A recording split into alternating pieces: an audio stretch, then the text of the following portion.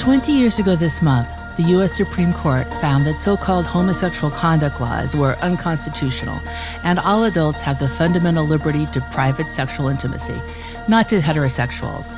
I'm Stephanie Francis Ward, and on today's episode of the ABA Journal's Asked and Answered, I'm joined by Paul Smith, the SCOTUS lawyer who argued and won Lawrence v. Texas, a landmark case seen by many as a door opener to other fundamental rights for the LGBTQ community. Paul, welcome to the show. Thank you. Happy to be here. And happy anniversary of sorts. Thank you very much. It's really remarkable that it's been 20 years.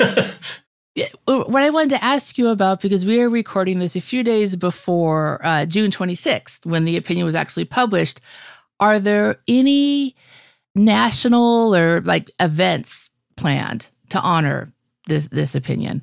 Well, there have been a number of recognitions of it at various Pride events this month, but I don't know if anything is specifically scheduled for June 26th. There ought to be, because that's the date when the court has issued all three of its major gay rights opinions in the last 20 years, not just Lawrence, the one that I argued, but also the Windsor case and the Obergefell case. Really? There's a theory it ought to be a national holiday.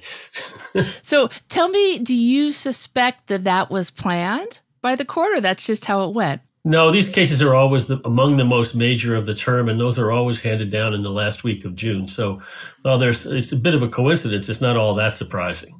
I was thinking they probably hold him till the last, but that's really interesting. You're right. It should be a national holiday.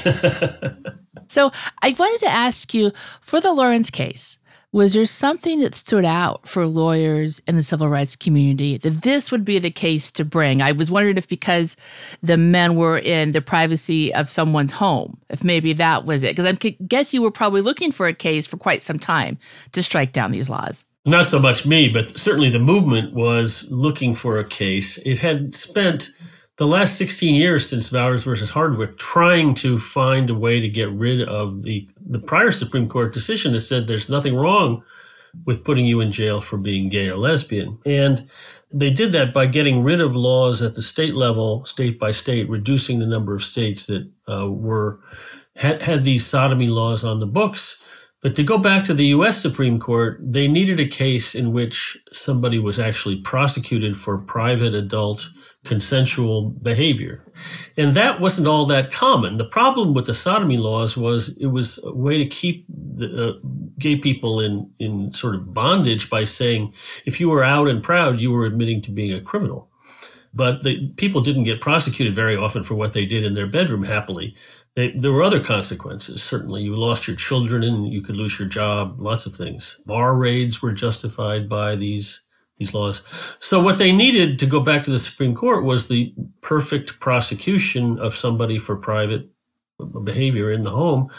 And just about the time people thought they had made the world ready to go back through a lot of preparatory work, this case came along. And two men were prosecuted for what they were allegedly doing in a private home. And the case went up through the courts in Texas, and the Texas court said there's nothing wrong with that. So that's where this case came from. Can you tell me, when you got on the case, what was the strategy leading up to oral arguments? Because as you mentioned, community wanted to overturn Bowers, but what was the strategy?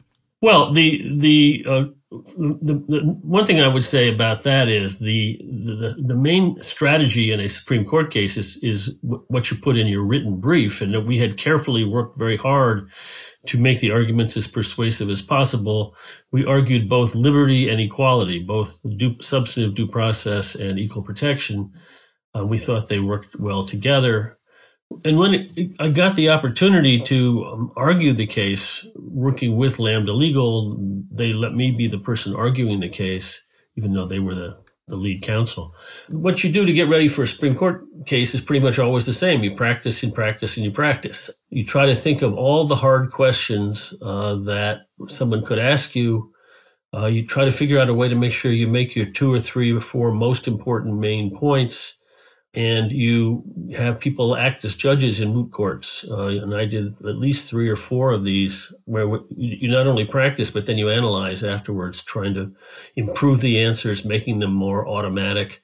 Because you're up there for only half an hour and you might get 20, 25 hostile questions. So you don't have a lot of time to think. It's better if you've just gotten to the point where you could answer these questions almost in your sleep. And so that's the trick of a Supreme Court argument, and why it's actually so much better to have somebody who's done a few of them rather than a rookie. It's just a uniquely tough thing for somebody to do for half an hour. Can you share with me if they did figure into what you thought they would do with Justices O'Connor and Rehnquist? Because they were on Bowers and both voted no on Bowers, but O'Connor's voted, you got her on your side for Lorentz. So were you thinking, well, it's been a long time and people have different attitudes now? What were you thinking? Or were you surprised by both votes? That was certainly true. It's hard to overestimate how the world and the attitudes of the country had changed on gay and lesbian people from the 80s to 2003, in part because of the AIDS epidemic that was going on. But also culture just changed. And we had hope about Justice O'Connor, although she had voted the wrong way in 1986. In between, there was a case called Romer versus Evans in 1996, in which she and Justice Kennedy voted to throw out an amendment passed by the voters of Colorado that basically preempted all legal protection for LGBT people. And she said that she agreed with Kennedy that went too far. So we were hopeful that she would find a way to vote for us by 2003. And the other really important person was Justice Kennedy, the other centrist at the time, who had in fact written Romer versus Evans in 1996. And he had not been there for Bowers. And all we really needed was his vote, along with the four more progressive justices on the court at the time. And so the focus really was on Kennedy and O'Connor. Were you surprised with Rehnquist that his vote stayed the same, or that's what you expected? We never had a second's thought about whether we could get Justice Rehnquist. Okay. He was not the person that you would expect to come along and change his mind. There was, interestingly at the time, there was a big story in the Washington Post about how friendly he was with his gay couple living next door friends. They watched each other's houses and took in the mail. And we thought, well, at least he's doing that. But it didn't occur to us that we would get his vote.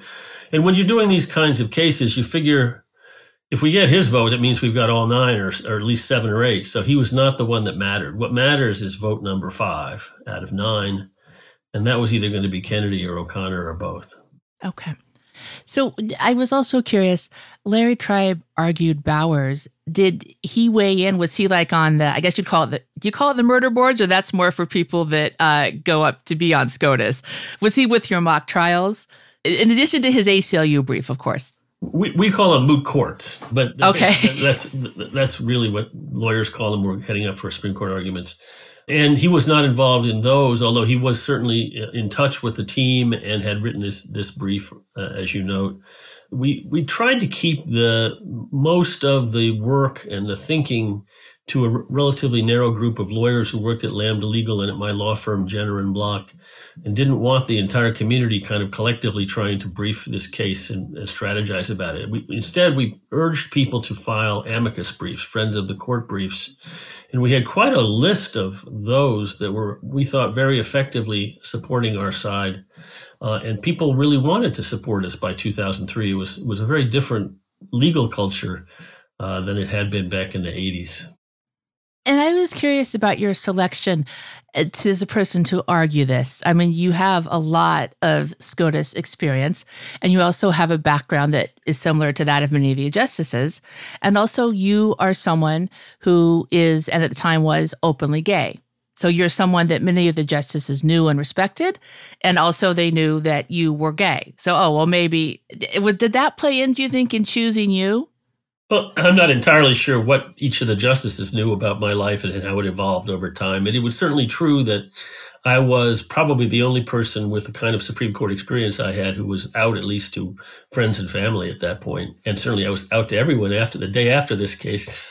That was part of the press coverage. But I think that the main reason I argued it is because I was already on the team. They had come to my firm when the case was heading to the Supreme Court. Lambda Legal teamed with us, and the legal director there said, I don't want my rookie Supreme Court argument to be the most important case for gay rights, at least as to that time. So she said, I think Paul should do this. And it was a happy sequence of events that led me to be there in the right place at the right time. Happy for me. I hope happy for everybody. I'm curious, at that time, was that something you had to think of personally about, well, the whole world now after this is going to know that I'm gay, and you probably got a lot of questions about it from reporters. And was that something that you were ready for? It seemed like the right time, and it was such an opportunity to do a kind of career the height of a career kind of case. It was felt as historic as Brown versus Board of Education to the community at the time. We were keeping every shred of paper that might end up in a museum, and indeed many of them are in the Smithsonian, along with my necktie that I wore. Right. So, I wasn't going to turn down the opportunity, and it turned out, one of the things you worried about at that time, I was in private practice in a big firm, was how is this going to impact on other work I do? And it turned out to be only a career enhancing opportunity. Made me more visible, had lots of other connections and opened up opportunities for me. It was really a wonderful, wonderful, lucky thing. It turned out. The timing being what it was, 10 years earlier, it might have been very different. Well, I noticed on your OAS bio that, you had you had a lot of SCOTUS cases before, but you had even more after 2003, right? And it's not just that you were amicus counsel, or it's not just that you were pro bono counsel. You were like paying client lead counsel, which is, you're humble, but that's a big deal. I mean... Well, we were, my friend Don Verrilli, who later became Solicitor General, and I were co-chairs of the Supreme Court practice at Jenner at that point. We had just taken that over. And so we were really right at the cusp of the most important part of our career as appellate lawyers. And it worked out to be a great part of that was to have this very visible victory on June 26, 2003. Don Verrilli actually won a major death penalty case the very same day. And we were both had our stories of our cases above the fold in the Chicago Tribune, which was good because our firm was based in Chicago, as you may know. So we were very pleased about that. How did you feel when you left oral arguments? Did you think things went your way? Well, generally, we felt very good. The argument had gone well. One of the concerns I had was to make sure that the community would feel well represented, and everybody assured me that I had done a really great job of answering all the hard questions. I felt like I was on that day. We didn't have a very clear indication from O'Connor and Kennedy about where they were. They were unusually quiet because I think this was a case of such prominence. They knew that everybody was watching them and wanted to know what they thought, and they responded by keeping it quiet. But they hadn't said anything negative. And the argument from the other side, as it turned out, was rather remarkably poor. I can say that because every news reporter who covered it that day said, wow, that was a big difference between those two arguments. Mr. Rosenthal had never argued a case, I think, in any court before and hadn't really known how to prepare, and it didn't go well for their side. What do you mind telling me, what was the other side's counsel? He was the district attorney who'd been elected district attorney of Harris County. There was no Solicitor General of Texas or anybody like that arguing that day, and he insisted on doing it himself. They had a reasonably good brief that had been filed by his deputy, but he wanted to argue it himself. Okay, and tell me, what were you doing? Well, I'm sure you were at the courthouse when they announced it, but when you got the call, what were you doing? Well, it was unusual that we were in fact at the courthouse because usually when your Supreme Court case is decided, you don't know the day that they're going to hand it down. But this happened to be clearly the last day of the term, and there were 7 cases still to be decided, and everybody showed up. Everybody who had anything to do with the Lawrence case, plus people like Larry Tribe, were in the courtroom watching the ceremonial handing down of opinions, which the court does by putting on their robes, getting on the bench, and they go in a certain order. And the Chief Justice says the opinion in so-and-so will be, was written by, for the court by so-and-so, and he or she will discuss our holding, and they give kind of a summary of the opinion. Sometimes they read almost the whole opinion. And so we get to Lawrence v. Texas, and everybody's on pins and needles in the courtroom. The chief says the opinion is written by Justice Kennedy. We didn't know for sure what that meant because he had not really laid his cards out in the argument. It felt like a long time before he finally got to the point where he said the court didn't understand what was at stake in Bowers and that case was clearly wrong and it's hereby overruled. And it was an amazing moment. I've never experienced anything like it in that court or actually any court. The wave of emotion that swept through the room, that the community finally felt seen and respected by its own government in a way that it hadn't before. And it felt like the course of legal history for LGBTQ people was going to be very different because we had been able to do this. A number of people were weeping. I was just so relieved that I hadn't argued and lost the most important case in gay rights history at that point. Oh, yeah. You can imagine. So by my count, you have argued 21 SCOTUS cases, right? That's true. Is Lawrence your favorite? Oh, absolutely. I've done a lot of important cases, and including some others that were successful. A lot of my work that was, I think, really important was in the area of democracy, election law. And a lot of that has been tough. I mean, it's 5-4 against you a lot of the time in that area, has been for me anyway. And so, that's part of it. Lawrence is a favorite in part because it was such a big win. But it also, I think, was the single most fundamentally important thing that I did as a lawyer. And again, I don't take credit as if it's all my achievement. The lawyers of the movement struggled long and hard to get us to that point, but I got to be the person standing at the podium.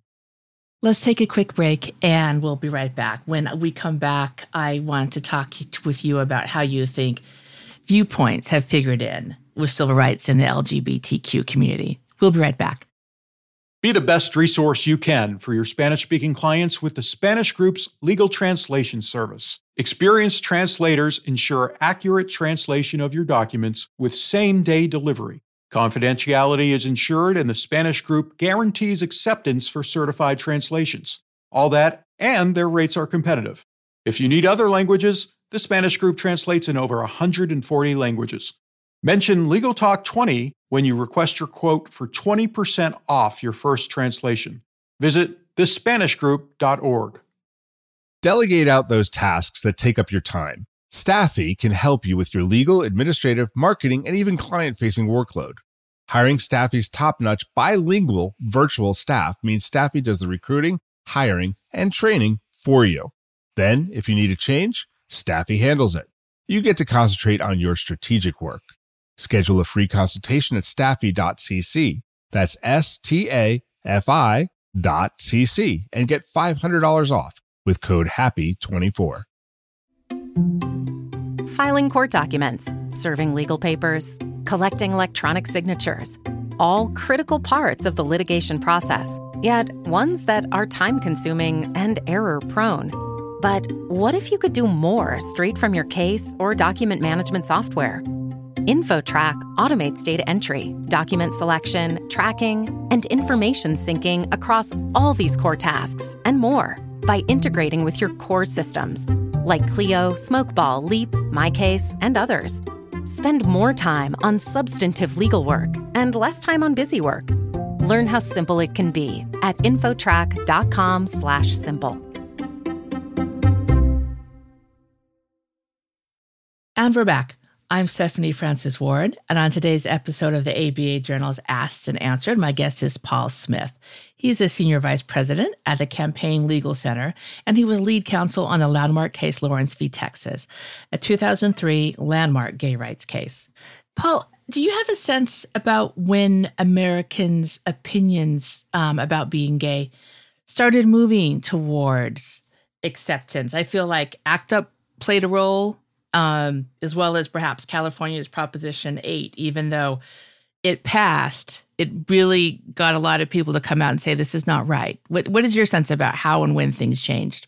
I don't think there's any one moment. It is certainly true. You mentioned ACT UP. I think that the AIDS epidemic, which starts in the very early 80s and continues unabated for about 15 years before some effective medications came along in the mid to late 90s, was an enormously important part of this because it made the gay community visible in a way that to most Americans, it entirely wasn't prior to that. They didn't think they'd ever met a person who was gay, lesbian, bisexual. They didn't have any idea that there were people in their own families who were gay, but it turned out that Uncle Steve, who left for New York when he was 20 and doesn't come back for Christmas, is actually gay. And those people showed up, many of them dying. The struggle the community waged to help each other, including women in the community, that was eventually gained a lot of sympathy for the movement as well as visibility, and produced, I think, in the culture and in the media, a very different attitude you started to see by the 90s. Movies like Tom Hanks in Philadelphia portraying a lawyer who was mistreated in his law firm for being HIV positive, who eventually, dies of AIDS in the movie, and Ellen coming out on her TV show. Those kinds of events in the 90s showed that people were just looking at the whole issue of being gay, lesbian differently, and the legal profession was a big part of it. The ABA changed from a position of hostility back in the 80s to a position of really strong support for gay equality. By the time we were doing Lawrence in 2003, the ABA filed an amicus brief saying we should win. And so law firms, big establishment law firms, all wanted to file a brief in the case on our side. That shows also how much the external culture had changed in that period of time. When you clerked for Justice Powell in the early 80s, and he was the one who voted for Bowers, right? Is that the right? Yeah, I clerked for him back in 1980. Yeah, before that. Comes along 6 years later, and Justice Powell was on the fence about what to do when he had the fifth vote, and there's a lot of writing about how that ended up being decided. But he did eventually vote to uphold the Georgia sodomy law in a 5-4 decision. I feel like in the early 80s, it was, for lawyers who were gay, it was uncommon to share that in regards to work-related things, certainly in private practice. I would think there are always exceptions, but somewhat uncommon because it could hurt your career. Right. I think there were many people in my generation who came out of law school in the 70s and were in the closet for quite a period of time. Not everybody, but it was hard in the particular profession, in part because of the sodomy laws, to be too out and proud. And that starts to change again with AIDS, actually. Well, and I was curious, too, about if you were in a state with a sodomy law, that would be a whole other issue. So I feel like I grew up in Southern Idaho, but I haven't lived in a state with a sodomy law since I was 17 years old. So when I was a young person before Lawrence v. Texas, I knew many lawyers at big firms who were out. I'm sure I also knew many lawyers at big firms who were not out. But when did it start to change more after Lawrence, or did you see people coming out before Lawrence? Or did it depend where you were in the country?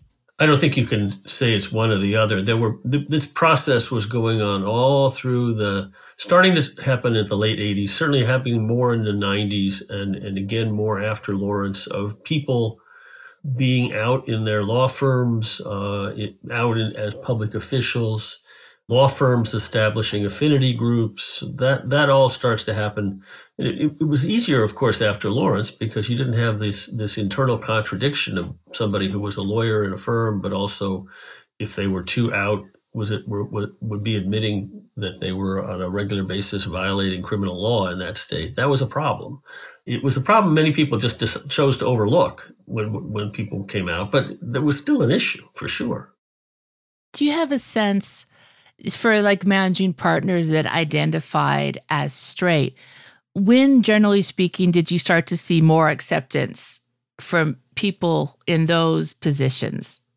I think by the time we get to 2003, this has happened. As I say, it was not controversial at all for every big firm in Washington to file an amicus brief on our side.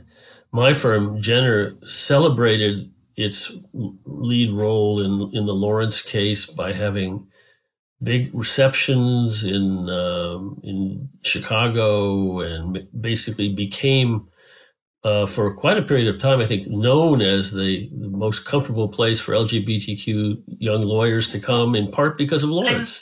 Yeah, they had a history, I remember, of openly gay partners, at least in the Chicago office, right? Yes, even before Lawrence, there were one or two for sure. But then the numbers certainly changed after that. And the firm decided to make a virtue of having this part of its history, a history, by the way, of a lot of other important involvement in progressive and civil rights causes going back many years. Jenner is a firm that I left in 2016, but I was very proud to be associated with for a long time. Is that one reason that you went to Jenner? It worked out in part because there was an opportunity in their Supreme Court practice at that moment in time, but I certainly liked the fact that they had this commitment to civil rights, civil liberties, and a very, very strong commitment to everybody in the firm doing pro bono. I remember in the 90s and early aughts, sometimes if you were a young lawyer looking for work and you wanted to be someplace that would accept you for being gay, maybe you'd put that you were active with the GLBT Bar Association. You put, but that time, remember, they didn't call it the LGBT Bar Association. They called it something else. But what were ways, as a partner who was openly gay, what were ways of finding a place that you knew you could be yourself? How did people do that prior to now? I'm not sure I have an answer for that. It is certainly true that one would, if one were looking to, move laterally from one firm to another, you tried to figure out in that transition period, especially, was this a place where I'm going to feel uncomfortable at the partner dinners if I bring a date or a spouse, or is this not? And generally speaking, having one or two more senior people visibly out was all it really took. And so once we had the Lawrence case, and I was chair of the Supreme Court practice, and we had this that became very easy for us. But there were a number of other firms who were also advancing people through the management of the firm, and is a visible indication that this is a safe space. Okay. And did you start working on cases that supported LGBTQ rights before or after you came out as a lawyer? I was doing some work for one of our paid clients, was the American Psychological Association, and they were always very advanced on the issue of LGBT equality. And so back in the 90s, during this time when the sodomy laws were being chipped away by the movement state by state, we filed a number of briefs with me as lead counsel for the APA in state Supreme Courts, arguing basically that there's nothing wrong with being gay. You shouldn't feel like anything justifies criminal action. People contribute to society just like anyone else, et cetera. It was sort of gay is good briefs, which at the time was still a necessary thing to tell courts. So those were under my belt. At the time, the Lawrence case arrived at our doorstep, but this was certainly by far the biggest thing I had done so far. Of course, after Lawrence, I was very much involved in all kinds of legal work, including working with people in Boston, the GLAD group, to bring the first big challenge to the Defense of Marriage Act, doing some marriage equality work with Lambda and ACLU. I really got the opportunity to be inside the movement to a great extent because of the Lawrence experience. As you said earlier, you've also done a fair amount of voting rights cases before the Supreme Court. Are there some common issues there other than constitutional rights? How did they kind of lend to each other sometimes? I don't know that there was a connection. I certainly was somebody who was always interested in constitutional law going back to the 80s. And the reason we got involved in election law at Jenner was we were trying to make it a paid practice area, and did that with some success. In fact, they're still active in the Washington office of Jenner in election law. And so that one thing led to another. And then, as often happens, once you have some experience in an area, they say, would you like to do this pro bono case as well? And so I started doing some of those. Now I'm, as you noted at the outset, one of my jobs is working at a nonprofit that does full-time democracy work, election law. Right. Do you have advice for people in law school or just studying for the bar, whatever, they want a career like yours? What, your best advice for them? I get that question. And my other job is teaching at Georgetown Law School. Right. And so lots and lots of people come to me and say, I'd like to be a Supreme Court lawyer, or I'd like to be an appellate lawyer. And there are various pathways. It's a much more full slot than it used to be. When I was starting out, the whole concept of a Supreme Court specialist barely existed. But now every firm in D.C., and there are a lot of firms in D.C., has their appellate person. But, the one way to do it is to try to go through private practice and work your way up in an appellate group. Another is to go to the government, to go to the Justice Department, which has lots and lots of appeals opportunities. And a third one is to go to a nonprofit that does important appellate work and get experience under your belt there. None of those is right or wrong. They're just different paths that people can take.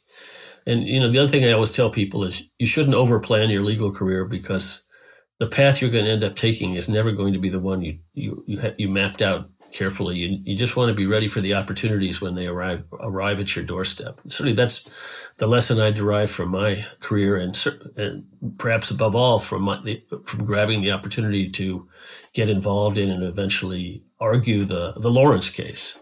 And I'm curious, and maybe you don't know because you're out of that world now, but are there still some Wall Street firms that are known for being more supportive if you're gay than others? In the Wall Street law firms, I haven't heard anything recently that suggests any of them are still places where people feel uncomfortable.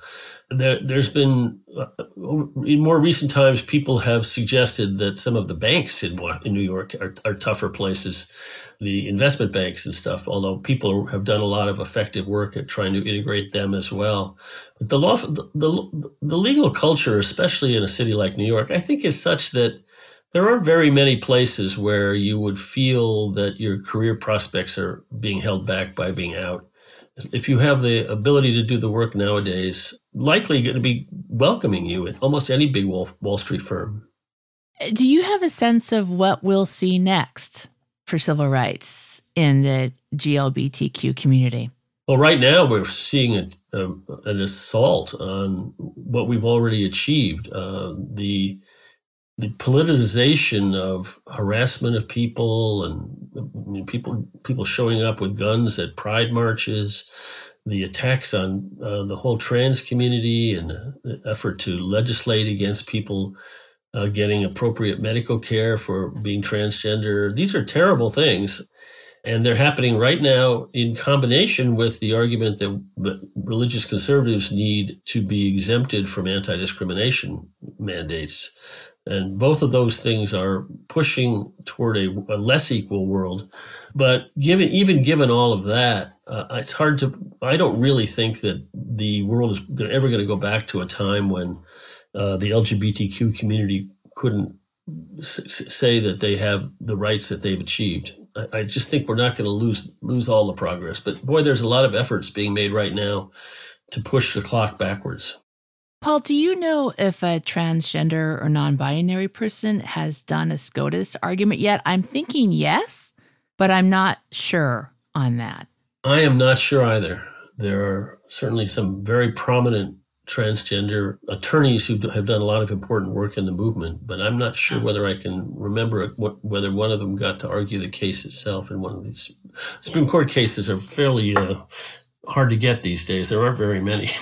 Yes, I think it is just a matter of time, though. We might see that, I'd say, like in the next maybe five years is my guess. Absolutely, because it becomes an important symbol in the right case. Yeah, that's what I was thinking for some of the cases in the pipeline. All right. Well, that's everything that I have for you today. Thank you so much for joining us. Well, it's been a great pleasure. Thanks, Stephanie. Of course. And listeners, thank you for joining us. If you like what you heard today, please rate us on Apple Podcasts. We'll see you next time for another episode of the ABA Journal's Asked and Answered.